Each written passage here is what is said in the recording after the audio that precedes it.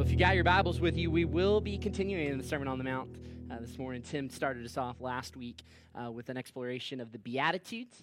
And so we head into the next section of the Sermon on the Mount in Matthew 5, chapter 5, verses 13 through 16. So if you got your Bibles, turn there and hear the word of the Lord for you, his church, this morning. This is Jesus speaking. You are the salt of the earth.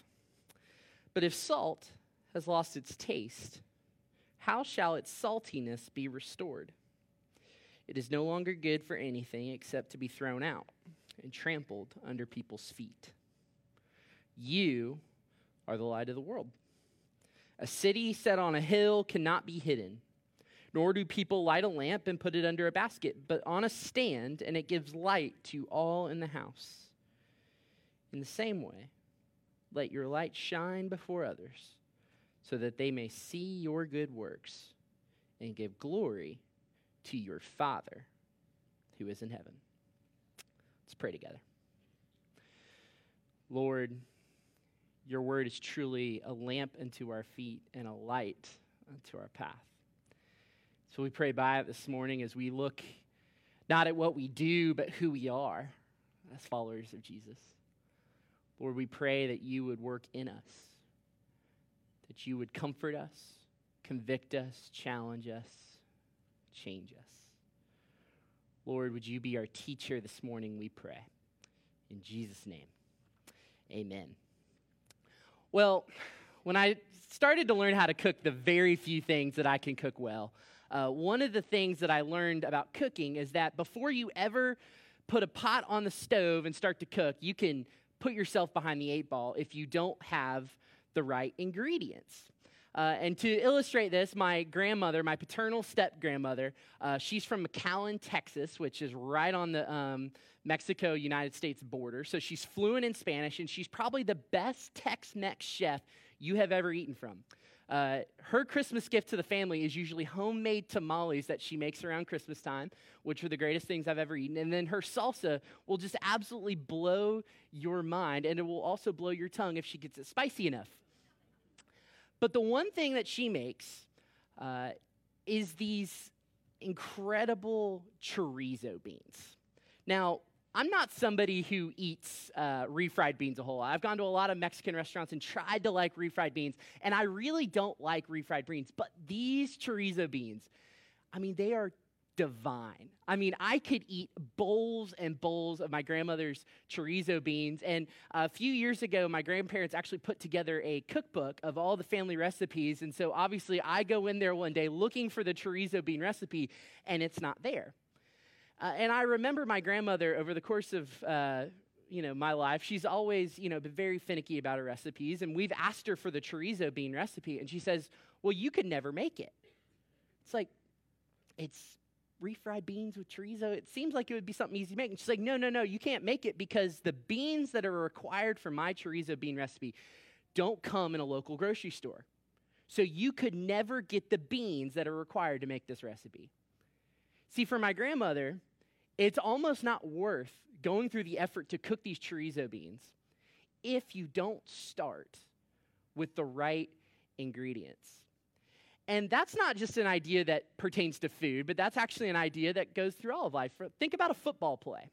Imagine you put 11 guys on the field who have never touched a football, never played a game of football, and you give them a play to run, right? And you put them up against a defense that is very well trained in the fundamentals of just how to play football. Chances are good that they might be able to run the play, they might be able to go where they're supposed to, but because they don't have any training at all, who's going to win that fight?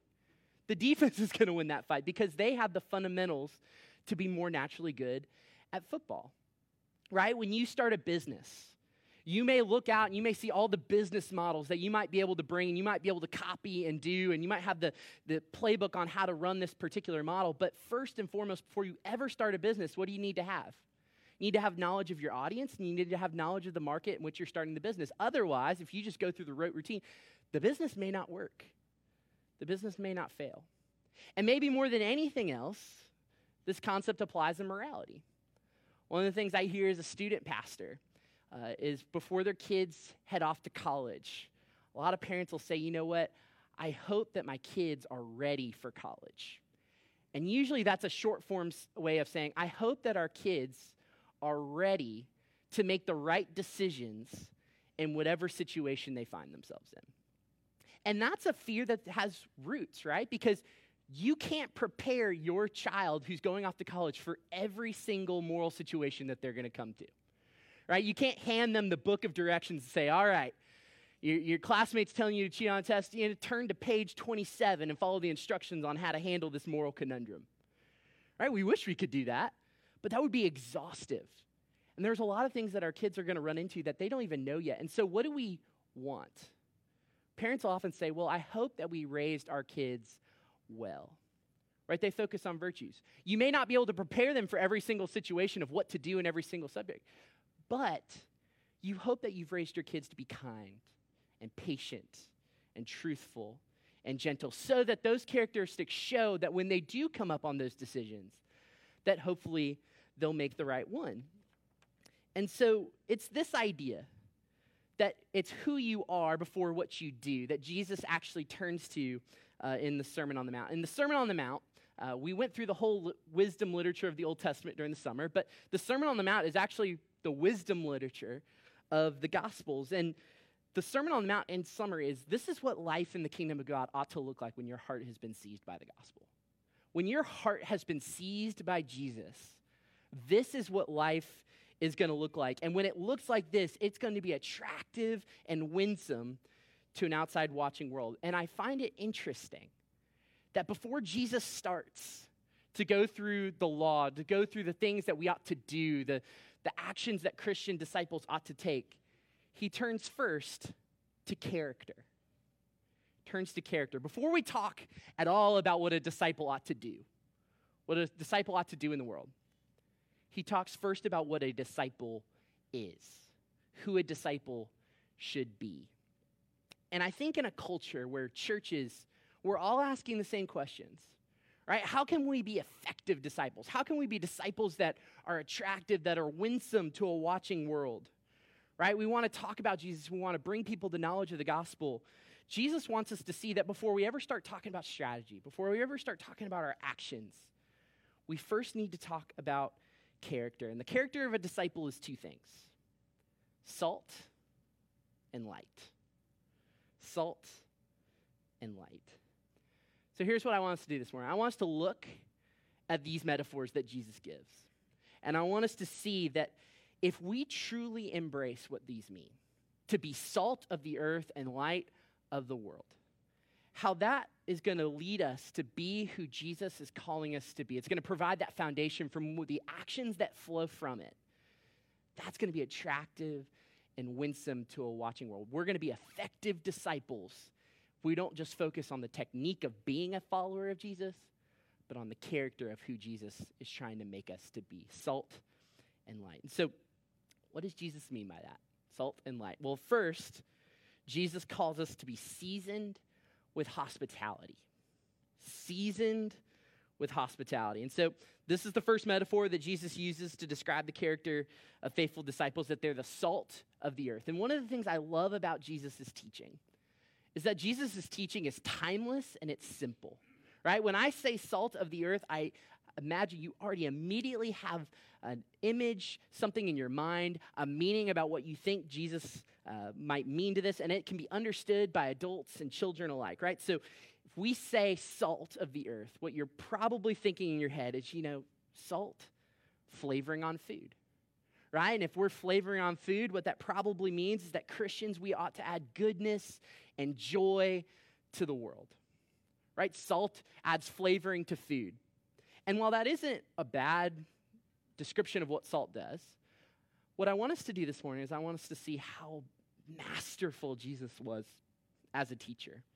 And that it can mean that, but it can mean so much more than just goodness and flavoring to the world. And so when you look at the context of this passage, specifically with the Old Testament scriptures that we read earlier this morning, we see that Jesus is getting a little deeper. And what's he trying to communicate? Well, one of the things that we don't think about a whole lot in our modern day is food preservation, right? You can go to the refrigerator and you can open it up. You can put all of your food in the refrigerator, close it up, pull it out when you're ready to cook it. We don't think a whole lot about food preservation because we have so many options as to how we can preserve our food. But I want you to think back to Jesus' day for a second.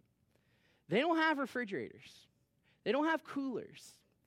And so what becomes a really big issue in this society? Well, preserving food, right? Because out in the heat or out in the sun, right, if you leave meat out too long, what's going to happen? The meat's going to spoil. It's no longer safe to eat. You have to throw it out. You have to start all over, right? And so in this time period, in order to combat that, what would they do? Well, they would put salt on their meat.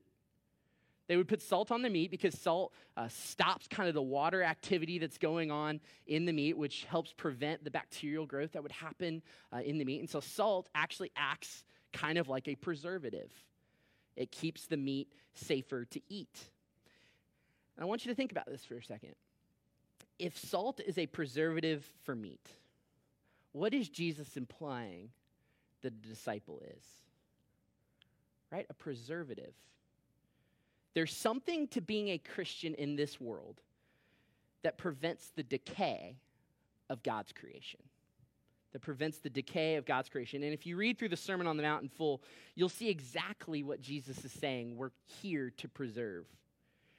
And so if you read throughout the sermon, Jesus is cluing in on sin, but more of a broad category is sin. But he's actually focusing in on how sin leads us to be hyper-individualized people.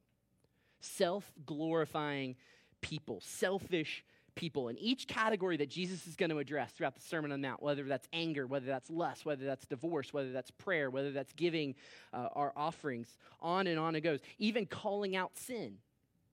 On it goes. Jesus is pointing out how the corruptive nature of sin in our hearts has convinced us that life is all about me. Right? Life is all about me. We are the main characters of our story. We are the main characters of life in general. And we hear that and we go, we know that's not true. We can say that with our lips, that's not true, but we believe this truth, all of us do, inherently, right? You don't have to teach a toddler how to be selfish. It's almost like they're born knowing no and mine, right? You don't have to teach somebody how to be greedy. You don't have to teach somebody how to be selfish. You don't have to teach somebody how to speak down on somebody else. We get that naturally, but we like to think that that's not true, right? There was a song that came out a few years ago by Luke Bryan, and the chorus begins like this, and I've always focused in on this song because I just think it's so interesting. The chorus of the song begins, I believe that most people are good, and most mamas ought to qualify for sainthood. I believe that most people are good, and most mamas ought to qualify for sainthood. And while I believe that second part is probably true, if you think about that first part, I believe that most people are good, and you look at our world, I don't think you can believe that to be true, right? And that's a common opinion in our culture, what Luke Bryan wrote in that song, that most people are good, right? Because the common opinion is that there are enough good people in the world that if you entrust meaning and purpose in creating that for people and you give that to humanity, there's enough good people that will outweigh the bad in our society and that we will naturally work for each other, that we will naturally care for each other. Scientists who are not believers will say that we are almost evolutionarily hardwired to care for each other as a social species, right? That we are naturally good and that when we are given the option, we will do what's best for each other. As somebody who's a student of history, I don't know how you can hold that position, right? Because if you're a student of history, you know that all of human history has been bathed in blood and power, right? When humans are left to their own devices, right? What do? They care for themselves to the exclusion of other people. And that was actually written down in the wisdom of Plato and Socrates, two of the most formative philosophers of our day. They literally wrote down that the strong should eat the weak, that the powerful should reign over the powerless. And so when Jesus is addressing in the Sermon on the Mount, that's the kind of decay he's talking about in this world, right? That humanity was created to evidence God's goodness, his generosity, his love and relationships, and sin has corrupted us to think it's all about ourselves, right? Even in your marriage, even in a friendship. If you're honest with yourself, it's not hard to think of a time when selfishness began to creep in, right? So what do? How do we become salt? How do we become a preservative to the selfish ideology that has existed since the beginning of time, so to speak? Well, I think the Old Testament has some guidance. And you heard that passage that Julia read this morning. That was kind of a weird passage talking about putting salt on grain offerings. And a grain offering, if you don't know what a grain offering was in the Old Testament sacrificial system, a grain offering was something that you gave out of gratitude and thanks to God for providing for you. And then if you actually head to Numbers, you'll see that God is talking with the Levite tribe. And the Levite tribe is the priests of the nation. They were kind of the pastors of the nation. And the Levites never had any land. The Levites were only given what was provided for by the rest of the tribe, so they were taken care of so that they could minister to the people. And God promises the Levites at one point that he will provide for them and he will care for them. And it's interesting to note what he calls this promise: a covenant of salt. So you would put salt all over your thankful gratitude offerings, and you would also look at the covenant of salt in Numbers as a relationship where God is promising to provide for his people, for his ministers. And what you see is that actually across the ancient world, salt was a symbol of covenant love. Of covenant love. Salt was a symbol of a relationships where two parties came together and in fact, they belonged to each other, where they promised to protect, to provide for, to love each other as themselves. And so salt was that symbol that when Israel saw it in their offerings, and even when Jesus begins to imply it in the Sermon on the Mount, it's that symbol that reminds Israel of that kind of love. A love for each other. A love of hospitality, a love not just of self where everything is set up to benefit me, but a love that is focused outward. And that's why when Jesus says, when salt loses its saltiness, it becomes useless, right? Because if a disciple becomes selfish in orientation, right, it becomes useless. Right? That disciple can say all the right things, it can be all the right things, it can do all the right things, but what's it going to happen to the world when they look at that disciple? It's going to reek of hypocrisy. Right? And so as salt of the earth, the characteristic that helps us be effective preservers of our culture is actually the openness of our hearts towards others. When love of neighbor is truly as strong as love of self. And so what does that mean? What do we have to be? Well, it means that we have to be welcoming and serving those who are not like us. Right? Those whom we disagree, those whom aren't in our circle. Why? Because hospitable people are never proud people. Right? In fact, hospitable people, you'll often find that their table is filled with people who make others uncomfortable and upset. And that's what Jesus did, right? Jesus ate with sinners and tax collectors and others despised by society. And so as we think about what it means to be salt of the earth, I think God is asking us the question, right? Who are the people that you're called to be hospitable to? Who are the people that God is calling you to welcome that you don't naturally do? And I think we talk about this as an abstract virtue of loving our culture well, but I think this is a very practical question, right? I think there are people, all of us have them, that we don't allow in our sphere. We don't allow in our inner sphere. We like to keep them at a distance. And so as God is calling you to be salt, to be a preservative in our culture, to be open and for others in a culture that is selfish and individual, right? Who are the people that need to be brought in? Who are the people who are different from you, who disagree with you, who need to be welcomed into your life? Because salt if it's going to preserve a culture, it's going to remind people that God's creational order, the way he set this up, is not for self, but it's love and generosity. And that's going to be preserved through a church that opens its arms wide to love those around it. So that's what it means to be seasoned with hospitality. But second, we need to be a light with a witness. And now I can see the gears turning in your mind, because there's a righteous fear that kind of goes along when we start talking about hospitality and loving the world, right? Because if you open your arms up to love everyone, to be hospitable towards everyone, doesn't that invite the sinful, broken beliefs to come in and invade? Right? The fear is that if we open our arms up wide to everybody, then the sinful beliefs that we're trying so hard to push against, they're just going to come in and invade the church, and they're going to take away believers to destruction. Right? That's actually one of the major fears of the North American church. And so our plan is, you know what? What we're going to do is we're going to call out all of the sin that we see in our world. We're going to diagnose it as sin. We're going to call it out. And then what we're going to do is we're going to insulate ourselves from its effects. We're going to kind of protect ourselves from it. And so the kind of the evangelism strategy is, you know what we're going to do is we're going to point out all of the sin, and we're going to make sure that none of the believers and the non-believers fall into those potholes. And that's how we're going to be light in the world. Right? That's how I hear this analogy of light in the world used. That we're going to illuminate truth by exposing the sin of our culture. We're going to help believers be faithful and avoid kind of the potholes of cultural ignorance, or avoid the potholes of selfish intention. We're going to kind of, as we've used this analogy up here a couple times, we're going to load up the gospel guns and we're going to shoot at every toxic belief that moves, right? But the issue is, and I think that there's a place for that.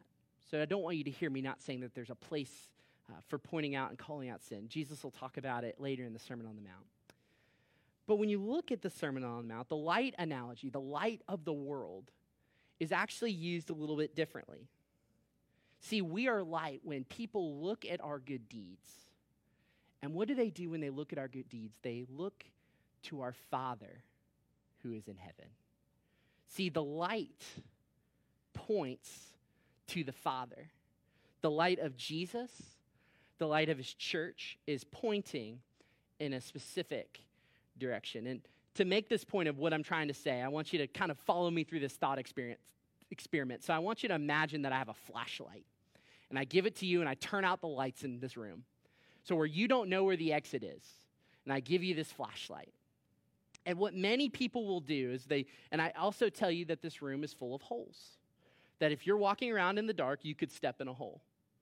So you're holding the flashlight, and I give it to you, and you turn it on, and the first thing many people will do is they'll look down, and they'll start looking for all the holes, making sure that you don't step in a hole, right? And so you might be walking, and you'll see a hole, and you'll turn this way to avoid that hole. You see another hole, you're going to turn that way, and you're going to start, another hole, I'm going to turn around this way, and another hole, so I'm going to go this way. But if you're looking down the whole time, yes, you may see all of the potholes. Yes, you may be completely safe, and you may never fall into any of them, but what have you failed to do?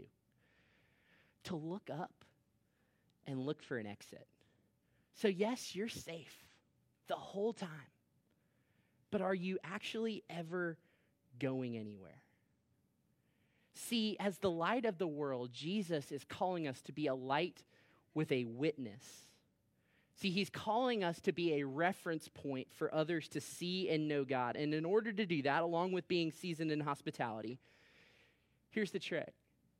We need to know what we're for, not just what we're against. We need to know what we're for, not just what we're against. I think that's part of the weakness in churches today, that we are so insecure in our beliefs, that any belief that comes up, we're afraid it's going to topple our children. We're afraid it's going to topple our churches. We're afraid it's going to topple our nation. And yet we can trust when we are faithful disciples. The reason that won't happen is because we all have been witnesses to a better story. We've been witnesses to a better story. Because if you're in here, and I hope that you are because you love God and you want to follow him, I know that you've seen and you've tasted the goodness of God. I know that you've seen and you've tasted who God is. And when you've seen and you tasted and you become an eyewitness to what God is doing in the world, you become a witness that has power. Because you know what? When you know God, you've known a peace that surpasses all understanding in an anxious age. Right? You've experienced an unconditional love from a God who knows you, knows everything about you, and chooses to love you still in a world where love is conditional. It's set up that what have you done for me lately? And as quick as it starts, it can end. Right? You've known and you've seen, you've heard the testimony of lives that have been transformed, that have been turned around, and the power of what God is doing by the power of the Holy Spirit. You've heard stories like that all over. And what happens is when we're a light with a witness, we become secure in the promises of God in a world that is extremely insecure about what it believes. See, part of the way that we become effective light is not necessarily by, as a church, shining the light on all of the wrong things to believe. There is a place for that. But more powerfully, we become light by illuminating the glory and the majesty of God because we've seen it, right? Because we become so captivated by the joy that we found in him. When Christ has seized our hearts, friends, when the love of God for us who took our place seizes our hearts, that kind of joy cannot hide itself under a basket. It cannot be contained. It cannot be hidden. It cannot be privatized. That joy will ooze out of us. Because when we've seen and we've known such a great affection of the love of God, how could anything be the same?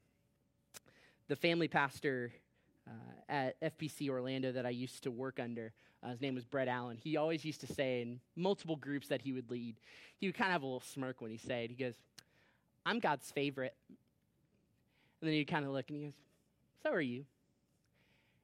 And I loved it whenever he said it. Because you could see the joy on his face. And you know that when he said, "I'm God's favorite," he meant it. Right? And the joy that would ooze out of him when I was around him, I don't remember much of what he did in ministry, but I remember his mannerisms. I remember whenever he would say things like that, you know what, I'm God's favorite, and I knew he meant it. I wanted to see what he was looking at. I was so busy looking down, making sure I don't step in the potholes, and here was somebody who was looking up. He was looking at God. He knew something that I didn't, and I desperately wanted to look where he was looking. I wanted to see what he saw.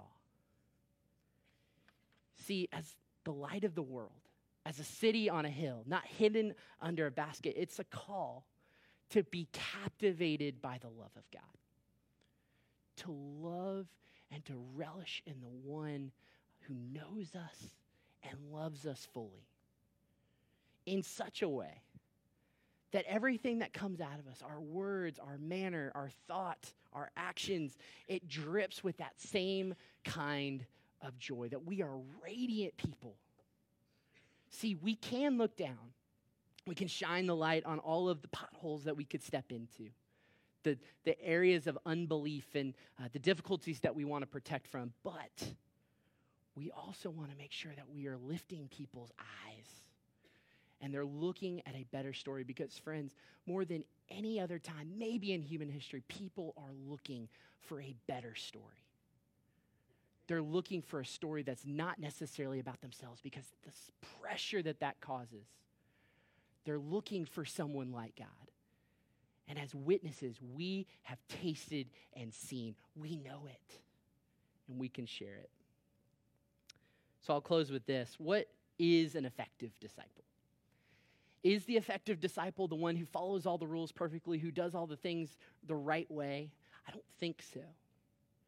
I think the effective disciple is a kind of person, right? One who is seasoned with hospitality, one who is open and inviting and loving as Christ was, who is engaging with the world, who is moving towards those whom they disagree, those who they aren't like, in love and hospitality, but they're also a light with a witness. They're secure in the hope of the promise of God and that captivated by that joy that oozes out of them. So this morning, I want to leave you with this question. What captivates your heart? Before we go into the Sermon on the Mount, before we continue on with the Beatitudes and the salt and light, the question is before us, what captivates our hearts? Does this vision of the kingdom of God give us joy? Does it excite us? Does it get us amped up? Because if that's the kind of disciples that we are, then what flows from us, the actions that Jesus is going to talk about, will flow naturally and fully, full of grace and truth, the way he meant it to. Let me pray for us. Father, you call us to be salt and light. Father, you call us to be seasoned with hospitality, a church that is open, loving, caring, engaging with the world around us. But also, Lord, you call us to be a light with a witness, looking up and seeing the glory of the kingdom of God that is coming, a kingdom in which we are known and loved by the Father. Lord, we pray this morning that that would captivate our hearts, that that vision of what life can be like would be the foundation for everything that we are. Lord, that that would move us in the direction that we want to share it, that we don't want to hide it under a basket, that we don't want to be selfish and become unsalty. Lord, be with us. Seize our hearts, we pray. In Jesus' name, amen.